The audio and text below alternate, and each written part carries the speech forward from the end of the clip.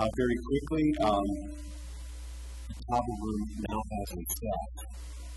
So if you have toppers that want to go down there, or if you need a topper to go down there, it is now staff. Thank you again for coming out on this busy morning and worshiping God with us and joining us today. And we really appreciate your time and thank God for what He's already here, that He's ministering to us, that He's speaking to us. Let's pray and we'll get right into messages. God, thank you for your presence. Thank you, Holy Spirit, that you are here. We ask once again that you would just make the Word of God come alive to us, into our hearts, that you would illuminate the Word to us, that you would illuminate Jesus to us, the Word made flesh and dwelt among us. That you came, God, you came down into our reality, you stepped into our world because you love us, you made a way for us. Lord, I pray again that you would just come today, that Lord, you would equip us, Lord, as we have been talking about suffering, and today how we walk with others through suffering. Lord, that you would equip us, that you would give us your spirit, you would give us your heart, your compassion for others. In Jesus' name, amen. But today's our final sermon. I hope this has been a blessing to you. This final sermon on our series on suffering. Next week, I want to just give a little plug and encourage you to invite folks out. We're going to be starting a new series called New. It's a new series called New. It's based on 2 Corinthians 5:14 through 17. Verse 17 is it's a passage that a lot of us are familiar with. You've probably heard it. It says, anyone who belongs to Christ has become a new person, a new creation. The old life is gone and a new life has begun. And I've just been meditating on this for some time, and I want us to believe God for. Charlie, I'm going to switch over. My shirt is kind of like pulling on this. Is Charlie gone? He'll be back in just a minute. Let me see if this other mic is on.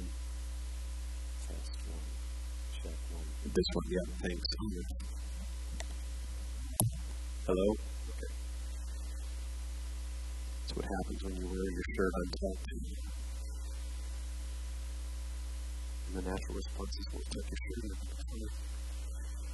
I'm comfortable. I've been meditating on this and just asking God for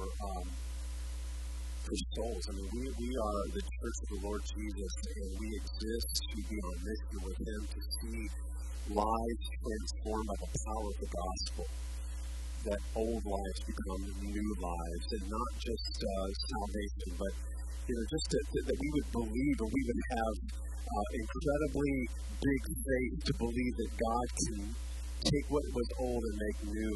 We're going to be, one of the parts we're going to be talking about is how to have a new marriage. Same spouse, new marriage, but new life. That when we belong to Christ, that we can believe Him for the newness of life. And I think sometimes we get in a rut and we get into just the same old thinking that this can't change, or this problem that I've had for many years, this situation can't change. And I believe that the Lord wants to give us bold faith to believe for something new. Amen. Is that a good commercial? Invite people out. I encourage you to do that. But I'm very excited about that. And so we've been looking at this topic of suffering from a biblical perspective, from the lens of Scripture, from the lens of the heart of God. And we're going to finish up today in walking with others through suffering. Week 1, we did look at the reality of suffering. Jesus said this is the next slide, and this is kind of a key passage that we've been kind of building off of, is Jesus saying, before His crucifixion, in this world you will have trouble, but take heart, I have overcome the world. He promised that in this life that we would have struggles, we would have trials, we would have pain, And the good news is that He did not leave us alone in this. And so week 1, we talked about the reality. Week 2, we talked about the causes of suffering. The ultimate cause of suffering is that we live in a fallen, broken world that is longing to be made right. And when Christ returns, He will make things right again. But the great cause of suffering is that we live in a fallen, broken world. Week 3 is probably the most instrumental message in this whole series is God's response to suffering. What did He do about it? He didn't leave us to our own devices. He sent Christ. Jesus stepped into our reality, bore our pain and suffering. So He died for our sins on the cross, but in the midst of all that, He bore every bit of suffering, any pain that we would ever face, He bore it so that He would know us. And He stepped into our reality, and He answers the questions of suffering. God, where are you? Why don't you do something? And His answer from the cross is, I did do something. I was here, and I did step into it, and I bore it for you. And now He walks with us through it. Week 4, we looked at our response to suffering. Because of what He did, we can trust Him, and then our response to suffering is that we trust. And last week, we talked about redemption in suffering and how God redeems our suffering for His glory. That when we belong to Christ, as Sue gave us that passage from Jeremiah, nothing is wasted, nothing is random, nothing is chaotic when our lives are in Christ.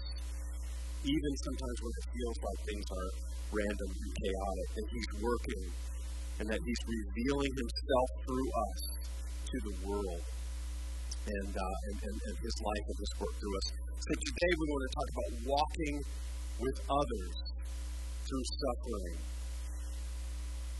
As people who belong to Jesus, we are called to walk with and minister to others, right? And in their suffering, and that there's no difference. That we minister. We're called to make the most of every opportunity that we've been given, the life that we live, that we are stewards of the life that God has given us. But in the midst of ministering, He has also called us to minister to people in their suffering and through their suffering. And so, how do we do it? What do we say? What do we do if there is anything to say or do? How can we be most effective? And those are good questions to ask. And today we're going to unpack that a little bit. Because as we all know, there are right ways and there are wrong ways to walk with people through suffering. And so we're going to look at some ways today to assist us, to hopefully equip us in being helpful, being a blessing, being a minister, ultimately to be like Christ and point them to Him as we come alongside Him toward Jesus. And so when we minister and come alongside someone who is suffering, here's a great reminder that this is the ministry of Jesus first and foremost, right? When Jesus walked the earth, He was filled with compassion toward people. When He would see, one time He looked among the crowd and He said He had compassion on them because He saw that they were like sheep without a shepherd. And so He was drawn to people and He had a compassionate heart. When He would minister to people, when He would touch people, it was out of His compassion. And so when we talk about walking with people through suffering, first and foremost, this is His ministry. He has a heart for people. God loves people. Jesus loves people. He loves and cares for people way more than we do. And again, Isaiah 53 tells us that He bore all of our pain and our suffering. And a part of that is because He loved the world. God so loved the world that He gave His Son. And so He has compassion upon us. He has compassion upon the world. And His response to that, His act of compassion was to love us and give His life for us and to bear our pain and our suffering.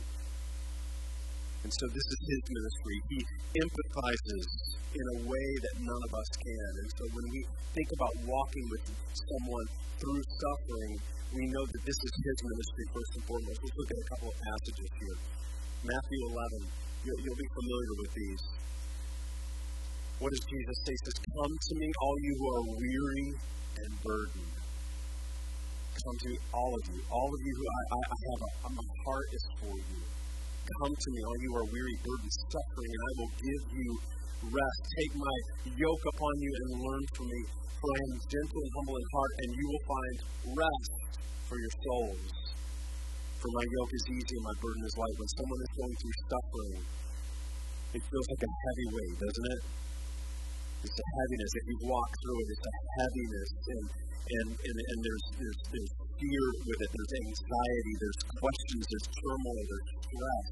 And here you have Jesus, the compassionate Savior, to come to me. And ultimately, I want to walk with you through this and give you rest for your soul. For my yoke is easy and my burden is light. So in 1 Peter says, humble yourselves therefore under God's mighty hand, that he may lift you up due time. Cast all your anxieties or your cares on him, because why? Why? Come on, say it out loud. He cares for you. Jesus cares for us. And Peter, this disciple who walked with Jesus through those 3 years as someone that was very close to him. And he's writing this letter. Peter, this was a letter that would be distributed among, or this kind of a letter that would go from church to church. And this is one of the things he wanted people to. He said, God cares for you. Jesus cares for you. You just need to know it. I've walked with him. I know the guy really well. And he cares for you. Cast your burdens, your anxieties, and cares on him, because he cares for you. He's not aloof. He's not far off. He cares for you. And so we see this as a ministry in these two passages, that ultimately it's the ministry of Jesus to walk with folks and walk with people through suffering and pain.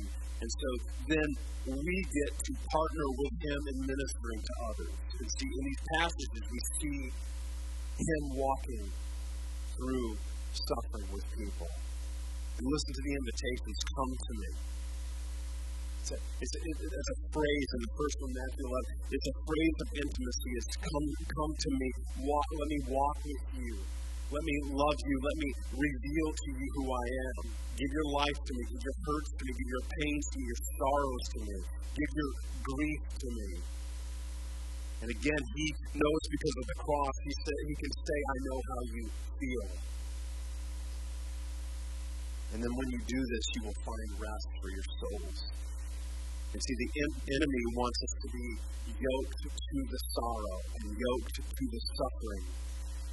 And that picture that Jesus gives is to be yoked with something. They would, back in those days, that's how they farmed. They would use oxen. They would yoke. They would put a yoke between two oxen. I'll be with my plurals. And they would farm and they would pull along. And one of the ways they trained young oxes, they would put this young, very strong ox with an older ox who knew the system.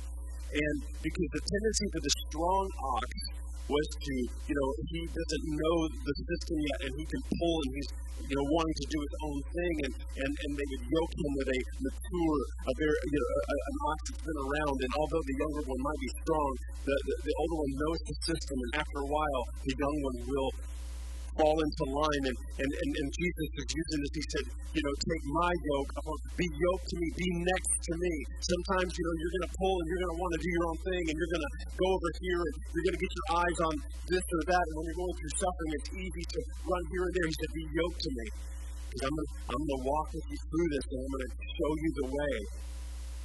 Because ultimately, my burden is light, and I don't want you to be dictated by the suffering and the sorrow under years of bitterness or depression.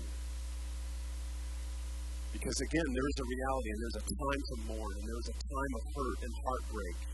We can't diminish that, but the enemy wants us to be dictated by it for a long period of time, and Jesus is saying, come to me and be yoked to him and not your sorrow. And ultimately, again, the first Peter is that he cares for us. So as we minister to others through suffering, we are joining with Jesus and ministering to them. And what is our job as ministers of the gospel? It's ultimately to bring them to him, because he will bring the ultimate healing and peace to them. And I love one of the things that Jesus says about the Holy Spirit. That's why when we're filled with His Spirit, when we have His Spirit, the Holy Spirit is the comforter and the counselor. That's two of the titles given to the Holy Spirit. And that when we are filled with His Spirit, we're walking in His Spirit, that we bring comfort, not us, but God's Spirit in and through us, to let Him comfort and counsel others. And so this idea of what are we told to do through Scripture? And so we're going to look at a couple of passages here of what we're told, some of the writings of Paul here in Galatians 6:2. And I'm going to kind of work through these very quickly, and then we'll move on to how we should walk with others through suffering. Galatians 6:2, carry each other's burdens. Lift them, help lift them, and in this way you will fulfill the law of Christ. It's the law of Christ, the law of grace, and the law of mercy. And He will carry each other's burden. That whole idea, and you know the illustration when one person is trying to pick up a heavy weight, and it's very difficult, but all of a sudden, when another person comes, or even a third person, it makes the job so much easier. Have you ever had those situations where you're trying to move something and you're a little stubborn and you're trying to do it by yourself? Anybody stubborn? Okay. Or someone next to you stubborn? And my wife always tells me, like, when I'm trying to, I'm shifting something, she goes, you might want to get somebody to help you. And that just kind of, like, pushes me to try to even harder to do it by myself. Because sometimes I'm just fiercely independent. She's like, you're either going to hurt something or you're going to break something.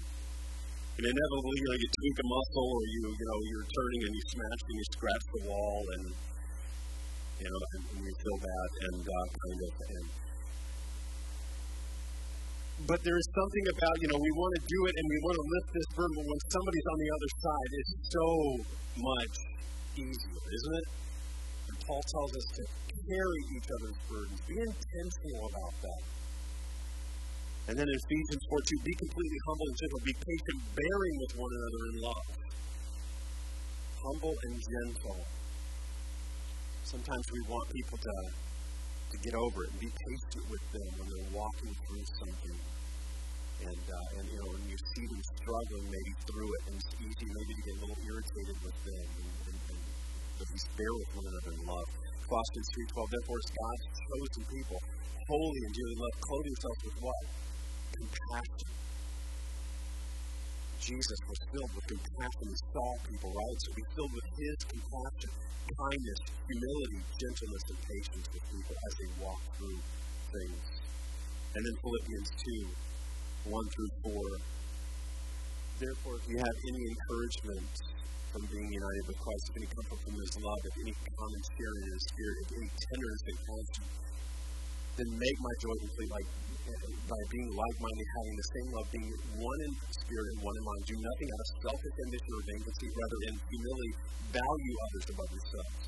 Not looking to your own interest, but each of you to the interest of others. When somebody is going through something, look at what is going on in their life and don't just be thinking about yourself, but think about what they might be going through and how you can help lift that burden. So again, when we minister comfort and walk with people through suffering, we're partnering in the ministry of Jesus to them. Because all of these encouragements from Paul are to us. And basically saying, be like Christ. Be compassionate like Jesus.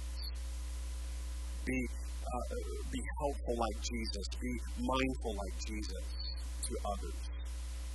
And so how do we walk with others through suffering? How do we help lift their burdens? And I'm praying, again, this will be encouraging, equipping, and very practical for you. And so we're going to look at some ways, and if you're taking notes, I'm going to have a couple scriptures in there, but I'm just going to list them. But let's go through this list of how we can walk with others through suffering. So number one, pray for them. Pray for them. And I know that sounds like, oh God, but really pray for them. Be intentional about praying. Our prayers matter. Philippians 4:6, Paul says, do not be anxious about anything, but in every situation by prayer and petition. What is petition? It is where we are saying, it's not like we're informing God because He already knows. But our prayer is coming into agreement, and we can specifically, when we petition Him on behalf of people, Lord, you see this person, you see what they're going through, and I pray, God, that you would touch them and minister to them, and you lift them up to heaven. And He says, by prayer and petition, with thanksgiving, present your requests to God, so we can bring our requests to Him. And we can say, God, here's a real situation, and Lord, and again, He's already mindful. We're partnering with Him. We're not, God's not up there with a notepad going, really? I didn't know that. And He's, Jesus is on the right hand of the Father, ever interceding for us. And so we are in agreement and relationship with Him, and that's what prayer is. James 5:16 says, the prayer of a righteous person is powerful and effective. The prayer of a righteous person is not our righteousness. It's not how awesome we are. That's not, we see that passage that, the prayer of the prayer of a righteous person is effective. It's a person who understands that their righteousness comes from Christ and not themselves. And they say, God, you are righteous, you are good, and I know who you are. But those prayers are powerful and effective, we are told. And so God does partner with us, and that's why in this whole process I understand that weaving through this, I've talked about how suffering is a reality, and some people can kind of say, well, whatever will be then, but that we can ask God, we can come to Him, we are told to come to Him and intercede and pray and petition, because it matters. Prayer isn't us bringing God a list of things that we think He should do for us or others.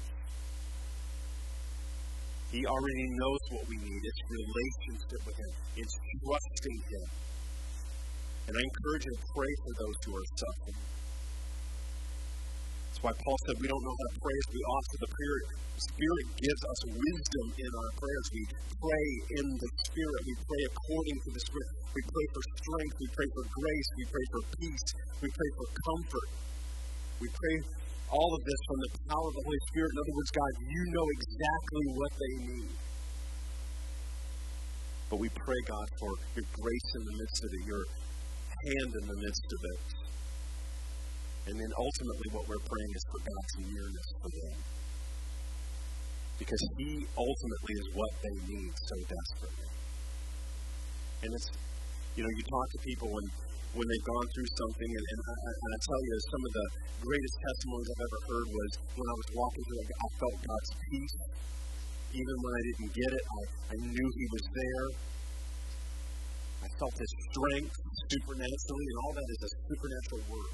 I felt His peace.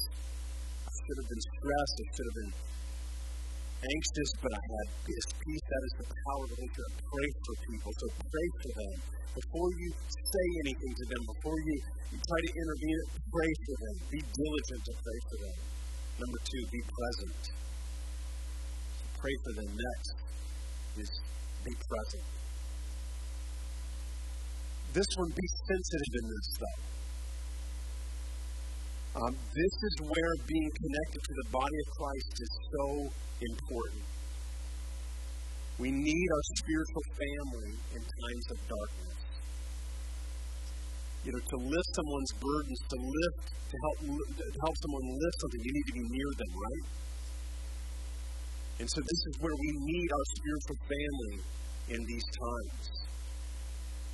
So it goes without saying, but don't be so present if they aren't comfortable with you.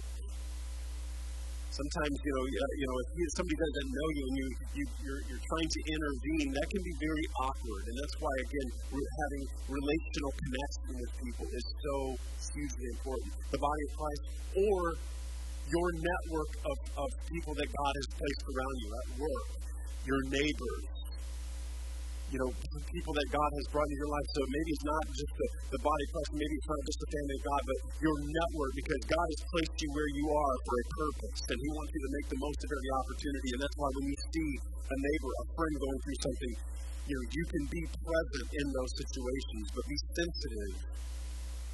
If someone's not comfortable that, well, I'm on mission with God, so I'm going to force my way into their lives somehow, that's not the right answer. Be very sensitive to that. Relationships are so important. Tim and Allie shared their story, remember, week one about losing their little girl. And they talked about, one of the questions I wanted to ask them was, what was helpful? What was helpful for you? And they said, they talked about Darren and April being present. They said, Tim said, Darren would just sit. He was sitting over there in the corner of the room in a chair. He didn't even say anything, but just him being there, him being present was so helpful. Just knowing that he was there.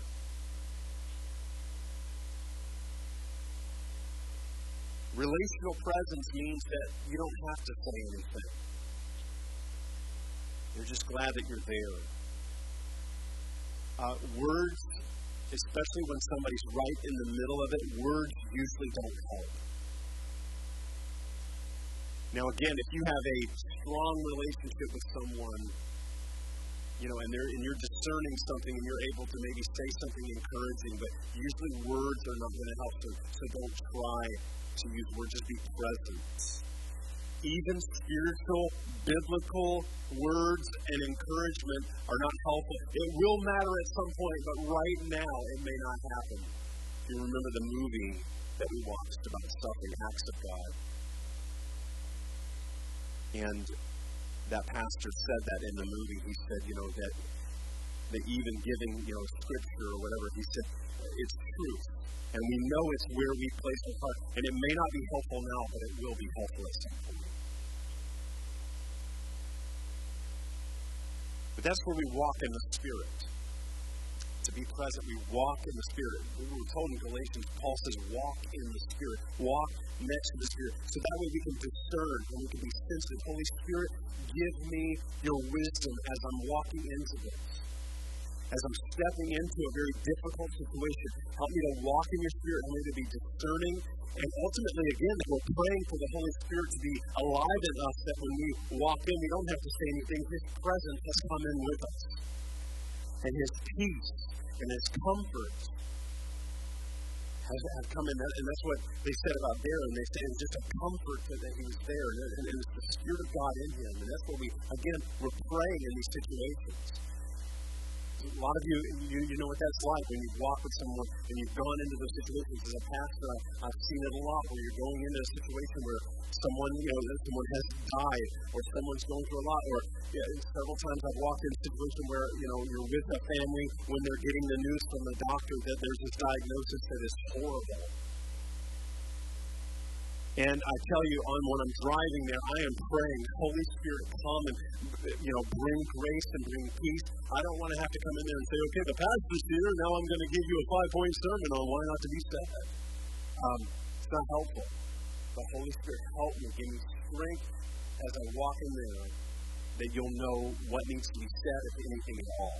And so be walking in the Spirit. That's where again, the Lord wants intimate relationship with us, that we're walking with Him.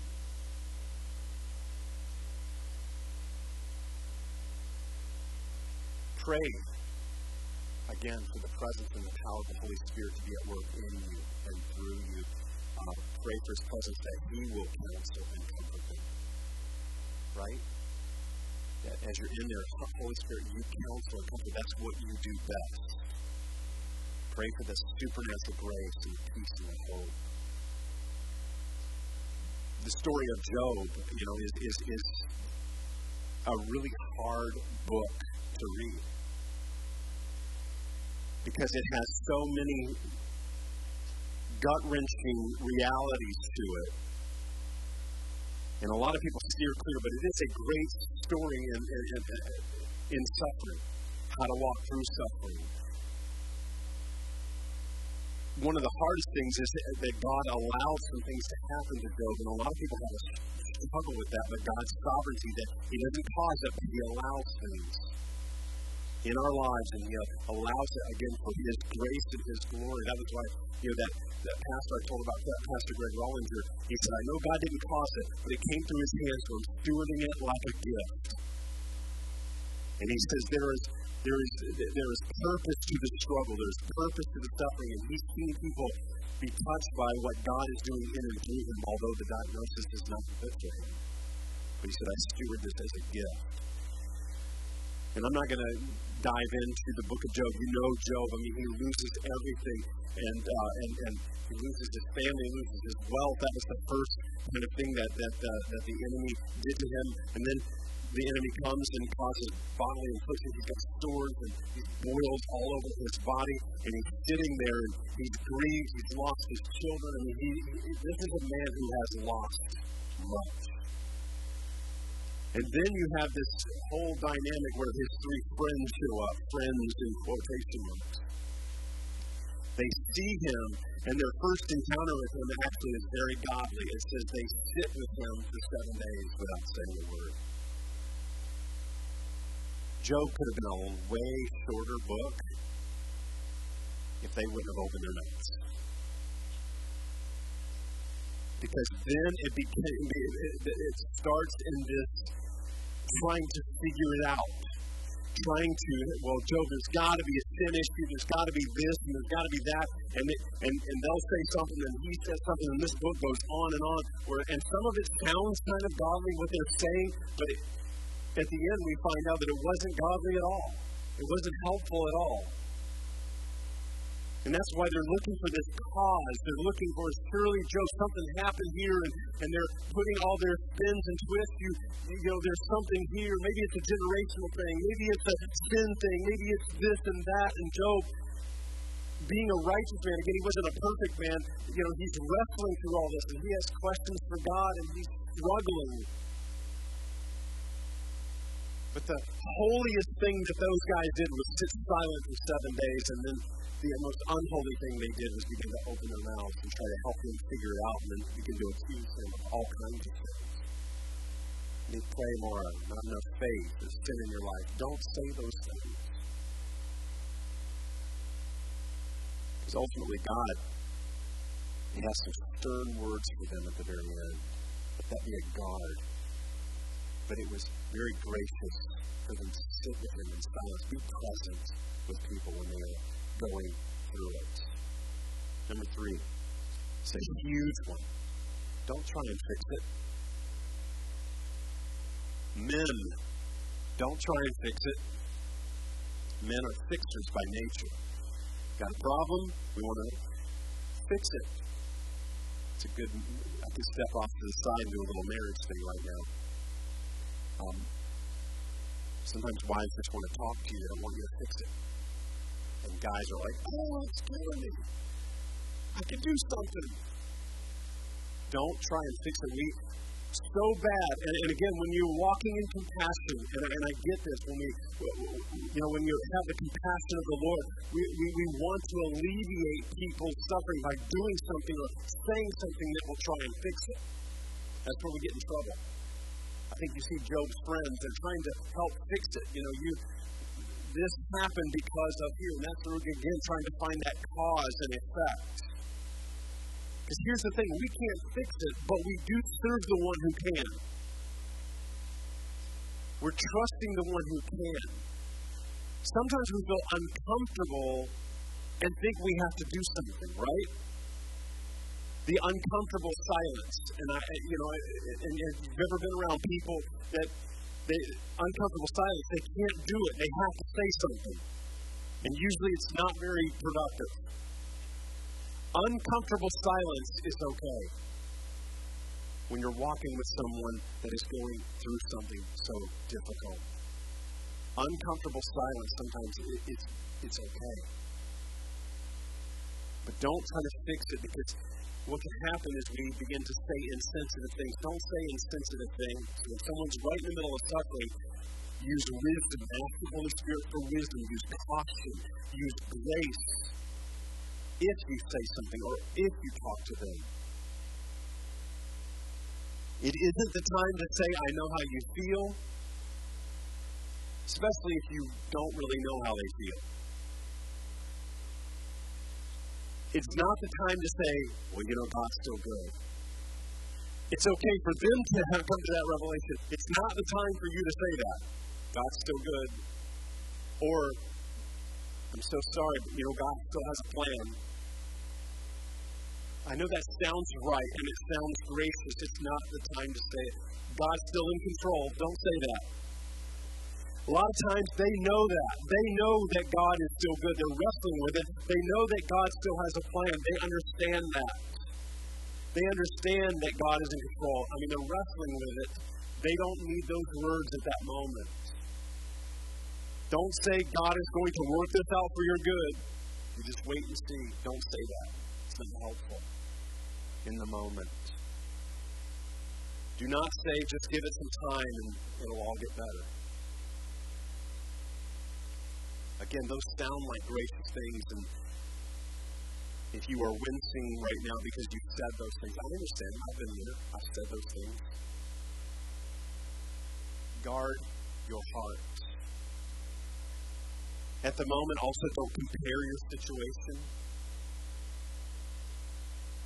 I know you guys are going, through a lot of stuff right now, and I know this is hard. 2 weeks ago I went through this. It's not the time to do that. It's not the time. Also, don't make it about you. I'm shooting it real here because I've been there. I understand this. I'm guilty of some of these things. Don't make it about you, where we over-spiritualize the situation. Kind of like that unspoken, I have a gift to lift burdens, and I'm here for you right now. Burden lifter, right in the room if you need me. We make it about us or our gifting. I've been trained in trauma and suffering ministry. I'm here. We're making it about us. I have a word for you. Don't have a word for them right now. God may give you a word for them, but that may not be the time. Again, that's discernment. Holy Spirit, you know the time for this word. You know the time for this. And allow God to open the opportunity. That's where we, again, walking in the Spirit is so important. Don't put yourself on display, but let Jesus shine through you. We looked at Philippians 2, verse 3. It says, do nothing out of selfish ambition or vainglory, rather in humility, value others above yourselves. When we go into situations and we're making it about us, our gifting, how awesome we might be in a situation, that is not the time. It's the ministry of Christ. Do nothing out of vain deceit. Come in humility. Be about the interest of what they're going through. It's the time to say simple, loving, gracious things. I am so sorry. There are no words. There are no words for what you're going through, and I'm so sorry. Please know that we are praying. Just something simple, loving, and gracious like that in your life. So don't try and fix it. Be very sensitive. Number 4, be practical. Be practical. Do you know practical is very spiritual? Take initiative to do loving deeds for those who are suffering. Plan meals for them. Don't ask, and you heard Allie say that, don't ask, hey, do you need anything? Most of the time people will say no. But you can say, we are going to coordinate meals for you. And now if they're inundated with food already, they'll say, we've got tons of food, we really don't need it. We're coordinating meals for you, on these dates, and you begin to, they can't think about those kind of things right now. And so it's just when somebody's assertive and taking initiative, that we're going to do this for you. Tell them you're putting it together. If there's something already been coordinated, sign up for it. Bring a meal. Offer to do something that you know they might need. Be purposeful. Do purposeful acts. Mow their lawn. Rake their lawn. Just go out there and start doing it. Shovel their sidewalk when it's snowing. Give them some rest on some of that day-to-day stuff where you know that they've gone through it.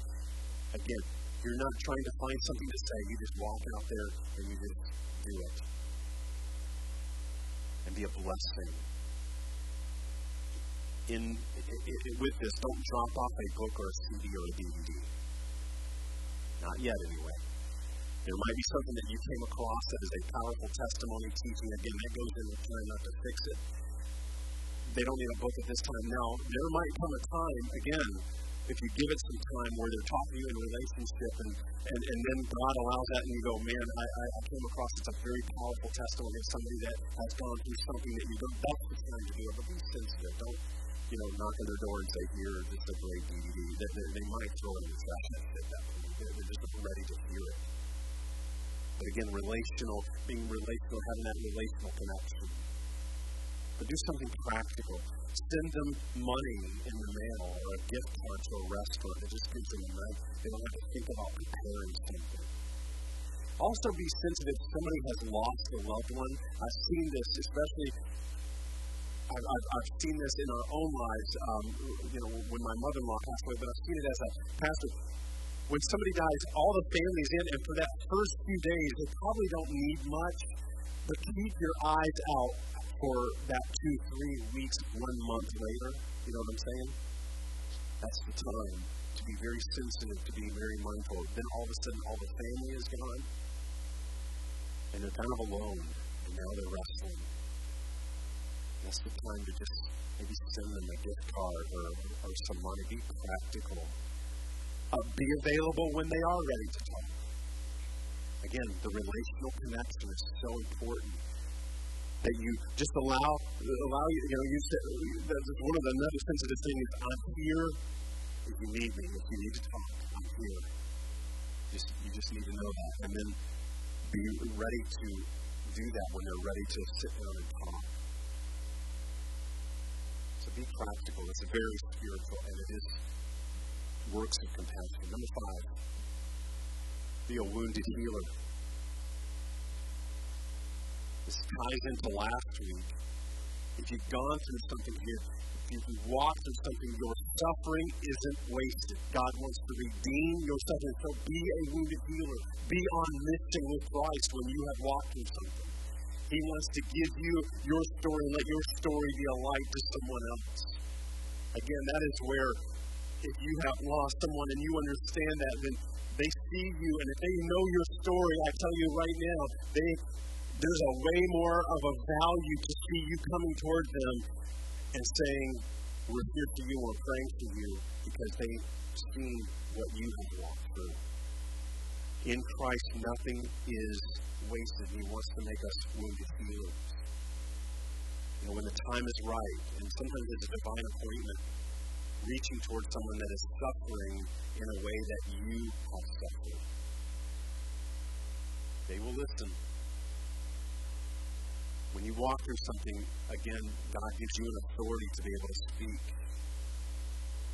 Again, not about yourself, but ultimately to testify God's grace, peace, and hope that you have, pointing them to Christ. Pointing them to Christ. When others see your scars, and yet they see your hope, they want to hear your story. It is one of the great testimonies of Jesus and what He did for us. He's the ultimate wounded healer. The King of Kings who became the suffering servant. The humble King who bore our pains and our sorrows and our grief. I'm going to close with this, but after His resurrection, there was an interesting encounter that happened. Jesus has revealed, He's risen from the dead. He reveals Himself to His disciples, and Thomas is not there the first time.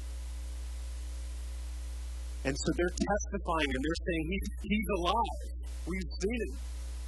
And Thomas says, I won't believe it unless I see it, right? And so we have his testimony in this record. And I want to go to this passage from John 20. I want to look at something, how this unfolds. Now, Thomas, also known as Didymus. Have you ever wondered? Didymus, that means twin. So, I guess he had a twin brother or something, twin sister.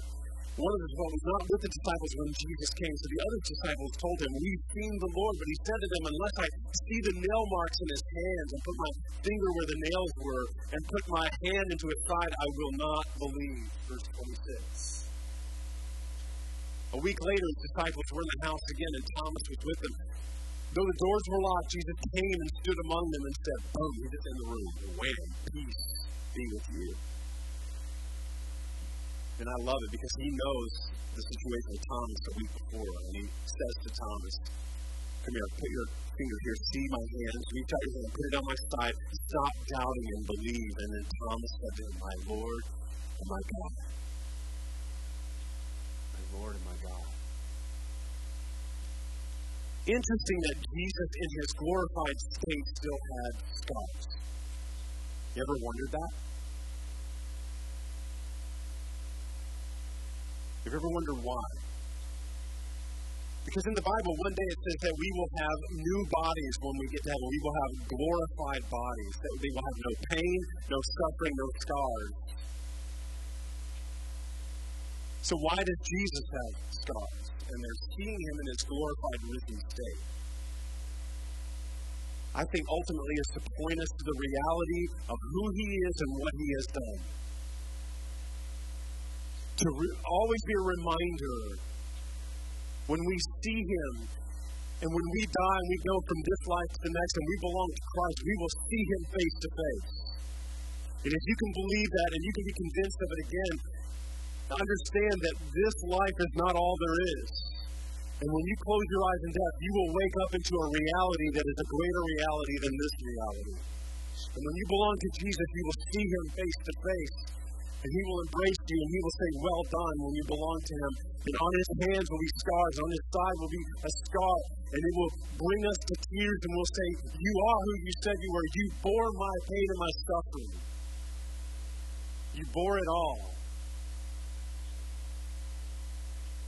So it's to point us to the reality of who he is. Thomas is a lot like us. We have doubts and we have questions, don't we? Especially when you're walking through something. God, I need to see, or unless I can see something that this is difficult. And Jesus is saying to us, if he says, don't just believe. Let Thomas's testimony speak to us. And Jesus said, don't doubt, just believe. There was a story told of a little boy who was an orphan and he was being raised by his grandmother. And so there was a horrible fire in their apartment building, and he was trapped, and his grandmother, trying to help, she died in the midst of that, trying to help him. And so he's up there and he is crying for help, and they're trying to figure out how to get up there and help him. And all of a sudden, out of the crowd, this man runs up and he climbs up the side of the wall, and he's putting his hands on these pipes that are absolutely burning with fire, and he climbs up this pipe and he goes into this window, grabs the boy, and he shimmies back down that pipe, and he gives the boy to the rescue people, and he walks away. And so this boy is all alone, and as the story goes, some time later, they're trying to figure out what to do with this boy and who would take this orphan boy into their home. And they had a hearing, and several people stood up and said that, we'll do it. There was one man who was a teacher and said that my wife and I will take him in. I'm a teacher, and I can teach him things, and we will take him into our home. Another one was a construction worker and said, I can teach this boy a trade, and I can teach him how to do things, and so we will take him in. And another man was very wealthy, and he said, I can give this boy all the world has to offer. We're very, very wealthy. And about that time, there was a stranger that walked in and walked to the front of the courtroom, and he lifted his sleeves and he revealed to the gasp of the crowd horribly scarred hands that had been severely burned. The boy gasps, recognizes the man, and throws his arms around him in tears, recognizing this was the man that rescued him. This is the man that saved his life.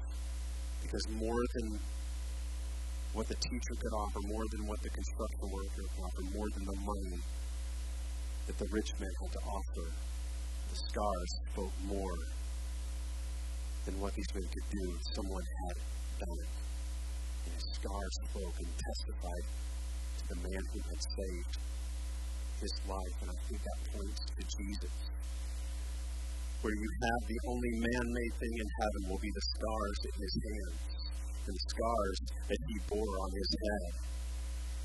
And that when he went into heaven and he offered his blood upon the altar, and he said, Father, I've paid for them. I love them, and you sent me. The mission is accomplished. It is finished, and I paid for them, and here's the scars to prove it. Here is the very definition of my love. Here is the length and the height and the width of my love for them. Here are the scars to prove it.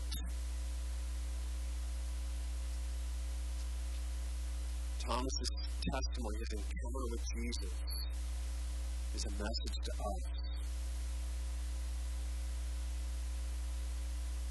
That Jesus bears those scars because he said, I did bear your pain, I did bear your sin and your sorrow and your suffering. He was wounded for our transgressions. He was bruised for our iniquities. The chastisement that was upon him brought us peace, and with his stripes we are healed. He did it for us, and in that moment bore our pain and our suffering.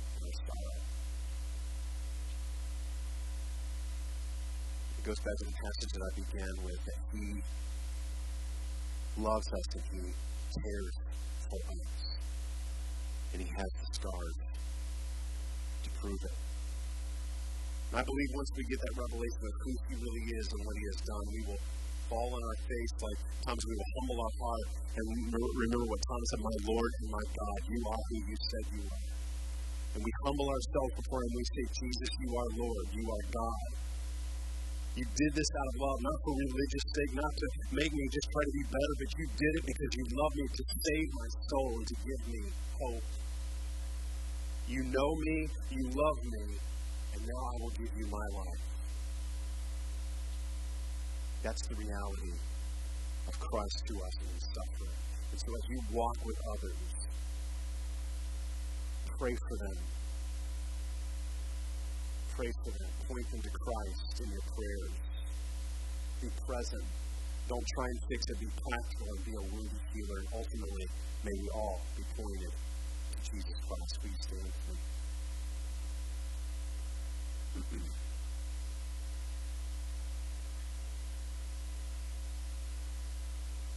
Will you pray with me? God, thank you for this day. Lord, thank you for the truth of your word. Lord, thank you for the truth of eternity, the reality of eternity. And just like the story of that little boy, Lord, who was in a burning building, you came on a rescue mission and you came and laid down your life so that we would have the bridge to life through the cross. God, thank you so much that you stepped into our reality, that you bore our sin, you bore our suffering, you bore our sorrow and pain. And I pray, God, that today, that as we walk with others, Lord, people in our communities, people, neighbors and friends and people that are in the body of Christ, God, that we would be ministers of compassion. And today, before we close, I just want to pray for you. Whoever's here and you are suffering in some way. And you know what that is. And I don't need to give a long list, but you just today that you are in the midst of some sorrow and some suffering. I'd just like for you to just raise your hand and I want to pray for you. I'm just going to believe God for his grace and peace, and we're going to believe God for his strength. So when you raise those hands, God, right now you see, Lord, these that have their hands. God, thank you for each one. Thank you, Lord, that they are precious to you. Lord, that today they would in a new way be able to know how to cast their cares upon you, Lord, because you care for them, because you love them. And Lord, we agree, Lord God, as the church, the ones who belong to you, God, we are praying for the Holy Spirit's power, the Holy Spirit's grace, strength, peace, and hope. Lord, that you would be near them in a very real way today, this week, that your grace would be sufficient for them. So, God, we are asking for the presence and the power of the Holy Spirit for each life today. Lord, as we go from here today, God, may we carry your presence with us. May we walk in the Spirit and make the most of every opportunity that we've been given. For it's in the mighty name of Jesus we pray. Amen. God bless you. Have an awesome day. Have an awesome week. See you next week for new. Invite somebody. Excited about that. Bless you.